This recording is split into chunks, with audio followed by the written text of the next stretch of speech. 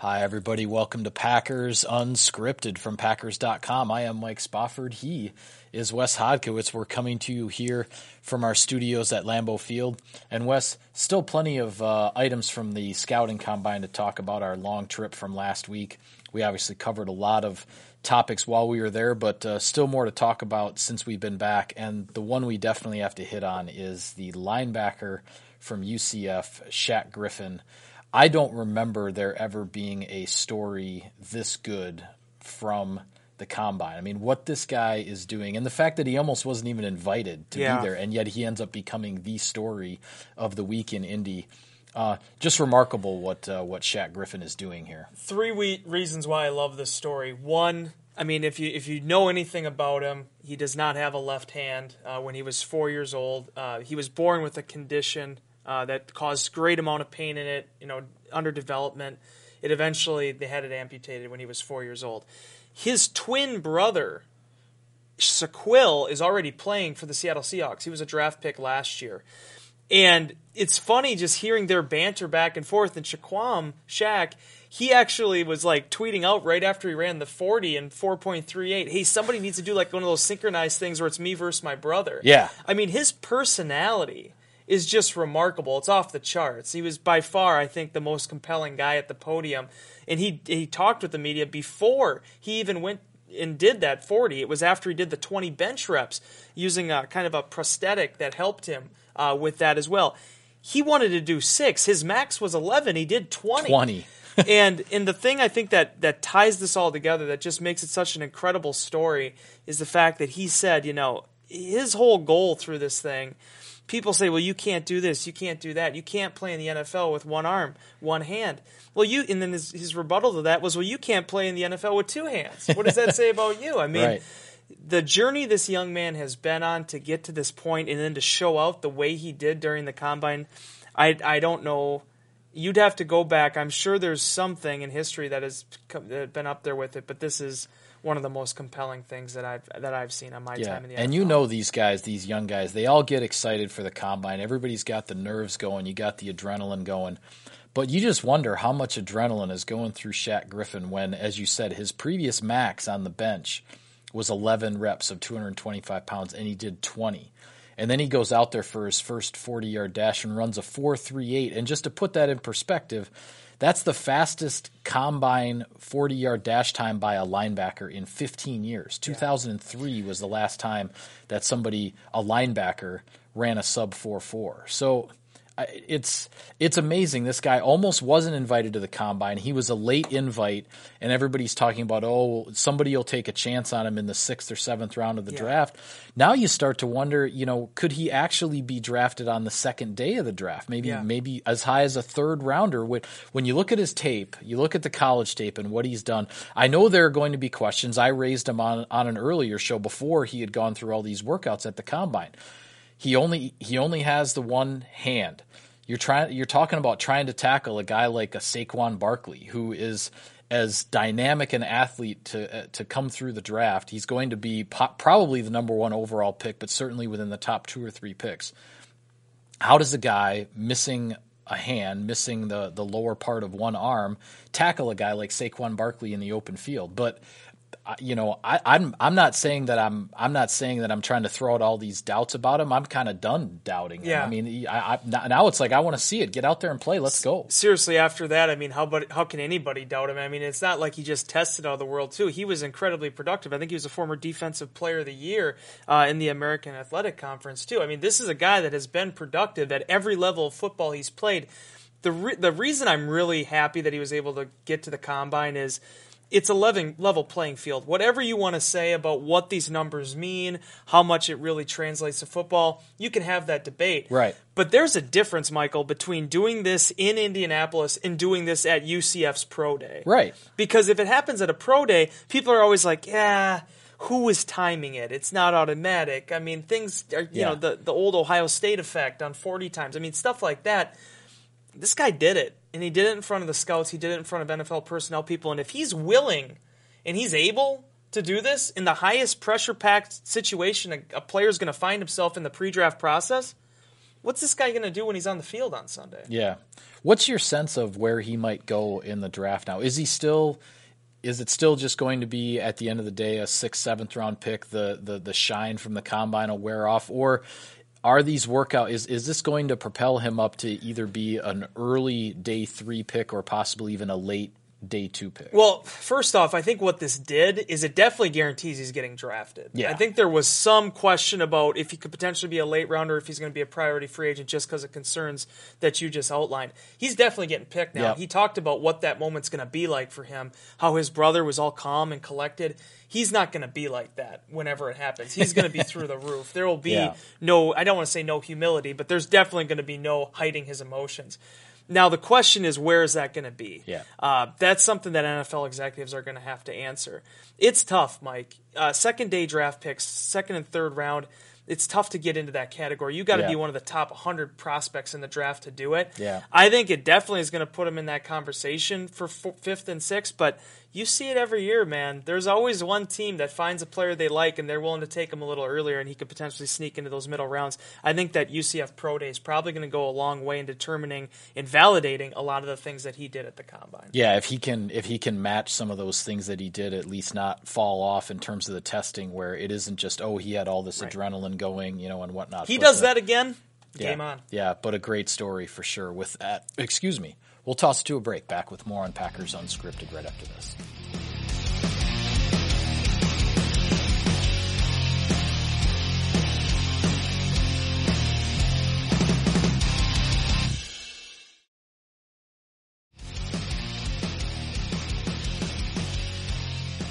Welcome back to Packers Unscripted. Mike Spofford here, Wes Hodkiewicz over there. And Wes, in one of our shows from Indy, we talked quite a bit about the Wisconsin Badgers' top tight end, Troy Fumagalli.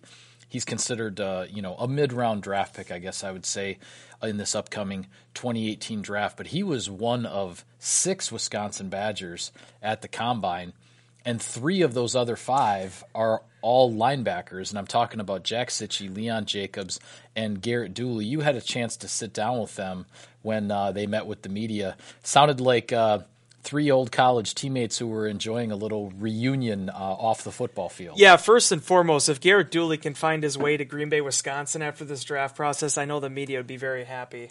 Really, I've by far probably one of my favorite interviews at the Combine. Just a very gregarious guy. Came the long way to get to where he is, which is a common theme, it seems like, with a lot of these Badgers prospects. But what the NFL actually did on Saturday, they put them all at the same table. Leon Jacobs, Garrett Dooley, Jack Sitchie, they were all there, and there's only so many media people from Green Bay. So you pretty much got one-on-one time with all of them if you wanted them. And it was interesting going back with Dooley and replaying this past season and what it was like for them and what those linebackers and what that defense went through when it was told to them that Jack Sitchie would miss the season with that torn ACL. A deflating moment for those guys. Yeah. And really, it took time. He said it took a good week for them to really compose themselves again and be like, all right, we're not going to have our leader. We're not going to have that emotional presence out there on the field. We all have to elevate our games. And you're talking about a defense that was already preparing because they weren't going to have Vince Beagle and TJ Watt at 2 of those key linebacker spots because they had been drafted. And then all of a sudden the bell cow guy, coming back was Jack Sitchie, and now he's out as well. Yeah, and Sitchie even said, too, it was difficult for him. His dad actually got him a journal right after the injury happened, and that allowed him to gather some of his thoughts. And he said that was one of the things that ended up leading to him writing that Players Tribune piece, kind of reflecting on his time in Madison, the fact he only did play 24 games due to injury. But Sitchie ended up becoming basically a pseudo-coach with the defensive staff throughout the course of the season. And you saw guys like Dooley, who a year earlier had started his first game in the big house, and really had to just kind of find his way as a starting outside linebacker. He has 7.5 sacks to lead the defense during his final year. Leon Jacobs, which basically played every position that the Badgers could offer him throughout his 5 years in Including Madison. fullback, right? Including fullback. Yeah. Well, he ends up moving and starting outside linebacker opposite Dooley and is pretty productive there. The numbers, sacks-wise, probably weren't there, but his athleticism is through the roof. And Dooley even said he's the kind of guy that's just built in a lab, which ended up being pretty much proven correct with the reps that he did on the bench. I think it was 26, and then also his 40 time, which was sub 4.5. A lot of athleticism there. So all these guys are trying to now make their way in the NFL and find a way into that conversation. But one thing that definitely helped them, they said, after being away from each other for really 2 months after they got done with that bowl game, getting back together, being able to rekindle a lot of those relationships, and as Dooley said, to be able to be in Indianapolis trying to really audition for an NFL team, there's no better way to do it than with your best friends. Yeah, and 2 other Badgers who were at the Combine, both defensive backs, cornerback Nick Nelson and safety Natrell Jamerson. But I think the most maybe intriguing one, other than Fumagalli with his pedigree and what he accomplished over his career, heading into this draft, the intriguing one to me is Sitchy. Yeah. And I'm not saying that, he would have been talked about, like a Miles Jack, one of these top linebackers who then, had this serious knee injury and then you wonder where his draft stock is. But he didn't really get a chance to be the guy at Wisconsin. As I mentioned, Vince Beagle and TJ Watt both get drafted and 2017 was supposed to be Jack Sitchy as the center of attention, so to speak, on a very good Wisconsin defense. Right. And that didn't happen. So you just wonder what that does. I would have thought, for whatever my opinion is worth, that Jack Sitchy, if everything goes according to plan in 2017, he's probably a mid-round draft pick. Now, coming with the injury and everything, you wonder if he's going to get drafted. Will somebody take a flyer on him, so to speak, in the 6th or the 7th round? But there's one thing about him, with what he's done in coming back from the knee injury and everything, it's certainly not going to be for a lack of effort and a lack of work. He's done what it takes to try to put himself in the best position possible. As Dooley said, people gravitate towards him. Whether he was acting as a coach, whether he was on the field, whatever he was doing, people wanted to be like Jack Sitchy, and it's the reason why Dooley said if he could take any teammate into the NFL with him, it would for sure be Sitchy. Now, I was talking with him a little bit. He mentioned he feels like he's 85 to 90% right now. He's hoping to he only really did the bench press at the Combine. I think he did 19 reps of that. He's hoping to be able to do more drills during the Wisconsin Pro Day, which will be coming up later this month. He estimated that he's not that far away from being able to run potentially a 40, but only time will tell. His biggest goal is basically by mid-May, end of May, to be ready to go and to be able to start contributing. And once training camp comes around, show that he's going to be healthy. The one benefit, it's an incredibly big silver lining, but the fact it did happen in August, it's given him 7 months to recover, and hopefully, for his perspective, can keep him in the conversation for playing this season. Yeah, well, one of these Wisconsin Badger stories, very interesting to follow. But with that, we will throw it to a break. Back with more on Packers Unscripted right after this.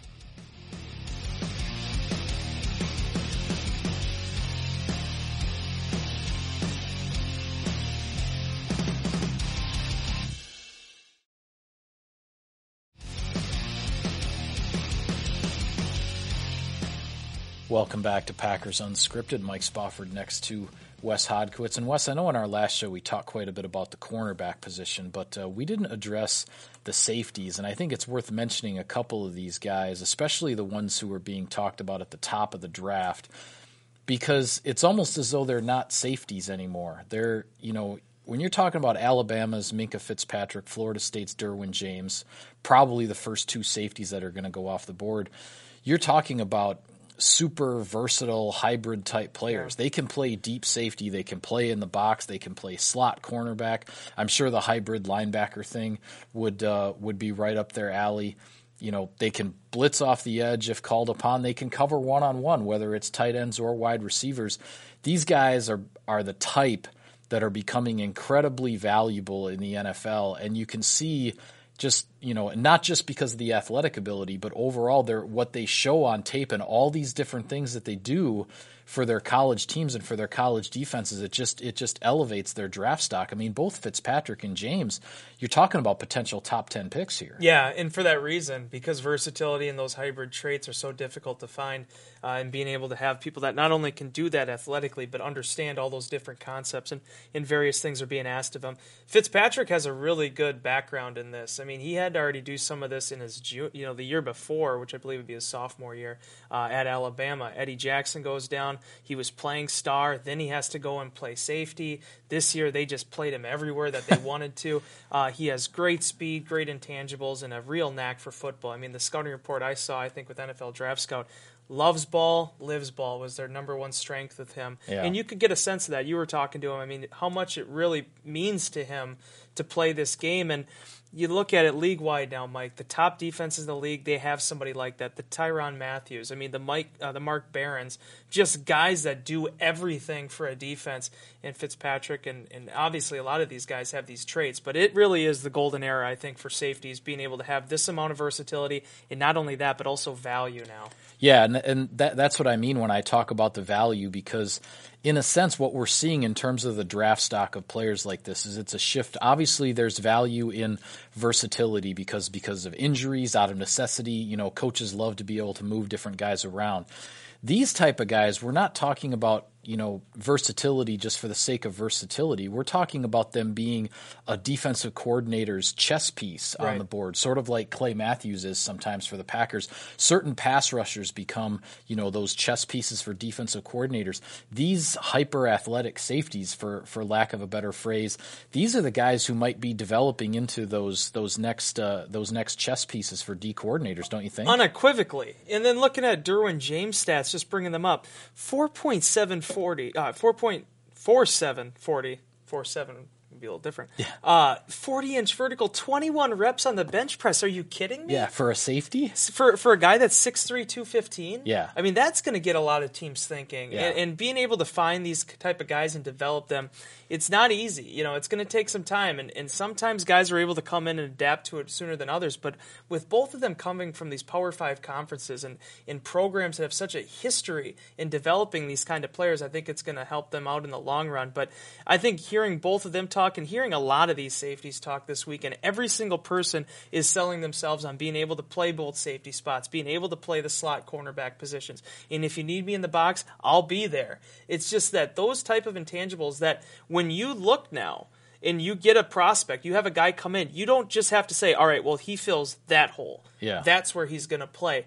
No, because sometimes you have a Morgan Burnett already there or a Ha-Ha Clinton Dix. Sometimes guys need to do other things.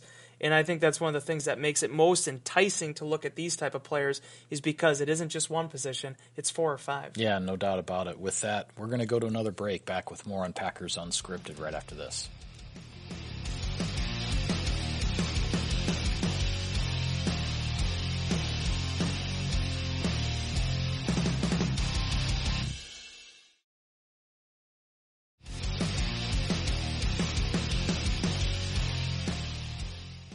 Welcome back to Packers Unscripted. Mike Spofford in this chair, Wes Hodkiewicz in that one. And Wes, before we go, another defensive back, and I don't mean to beat the subject to death, but another it's guy defensive back day. Yeah, another guy that we do need to talk about, though, and that is Duke Dawson from the University of Florida, Gainesville, the Gators. Yeah. And maybe a name that that fans don't necessarily recognize, but there's a pretty neat Packer connection with Mr. Dawson. Tell us about it. There is. He's godbrothers with Nick Collins, the former Packers safety, 3-time Pro Bowler. Obviously was on his way to having a pretty, you can make an argument for a Hall of Fame type career at the time of that neck injury. But he's grown up with Nick Collins in his life. He basically considers him his blood brother with just how close their families are. I believe the tie-in is that his mother, or Collins' mother, is his godmother. I forget how all that works. But regardless, this is a guy that has trained with Nick Collins. He watched every single one of his games when he played from the Packers from beginning, middle, and end. And obviously that includes Super Bowl 45, which is one of probably the marquee moments of Collins' career. No doubt. And he joked about this too a little bit because his original plan when he was getting ready to go out and attempt to make this a college career, he was thinking he might end up at like a 1AA school like Collins did, like a Bethune-Cookman or something like that. And then the big schools started calling, the Alabamas, the big schools in the South.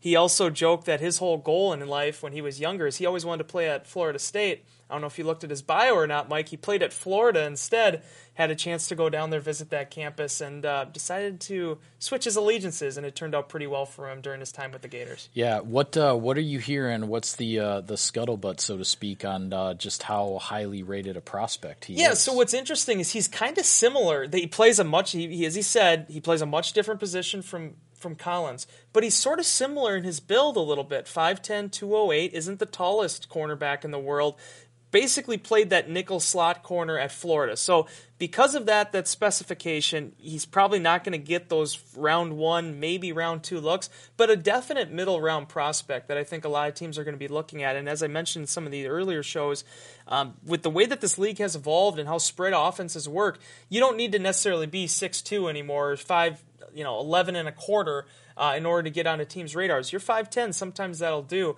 His biggest takeaway, though, from his time with Collins, going back and watching him play while they were at different positions, the type of tackler that Collins was and just how assertive he was in the open field. That's something he tried to take away from his game and implement it into his own. And now as he prepares for that next level, taking a lot of those lessons that he got from Collins and trying to, make his own career now and show that, Collins isn't the only one from that branch that can play. Yeah, and you wonder what a guy like Nick Collins thinks, and we've talked about it before, obviously, how unfortunate it was that his career ended when it did, but going back to our last segment, talking about these versatile safeties and all these different roles these guys are playing, I mean, Nick Collins came out of Bethune-Cookman with blazing speed. He did. He was a super fast guy, had tremendous range as a center fielder, which is why Ted Thompson drafted him in the second round, even though he was coming from such a small school. He's certainly a guy who would fit right in with what is going on at the safety position in the NFL right now. Oh my gosh, yeah. I mean, if this was 2011, if you could go back and change history a little bit, how this defense adapted, how this league adapted, I think Nick Collins would have went right along with that, just because he could do so many different things, Mike. He was a ball hawk. He was a guy that could play in the box. He was a good tackler. Good blitz. The way he blitzed, or the way he developed over time, it was impressive to watch. Yeah, all right. Well, with that, we've got to call it a wrap on this edition of Packers Unscripted. Be sure to follow all of our coverage of the team on Packers.com. On Twitter, you can find him at Wes Hod. I'm at Mike Spofford at Packers for the team account. Thanks for tuning in, everybody. We'll see you next time.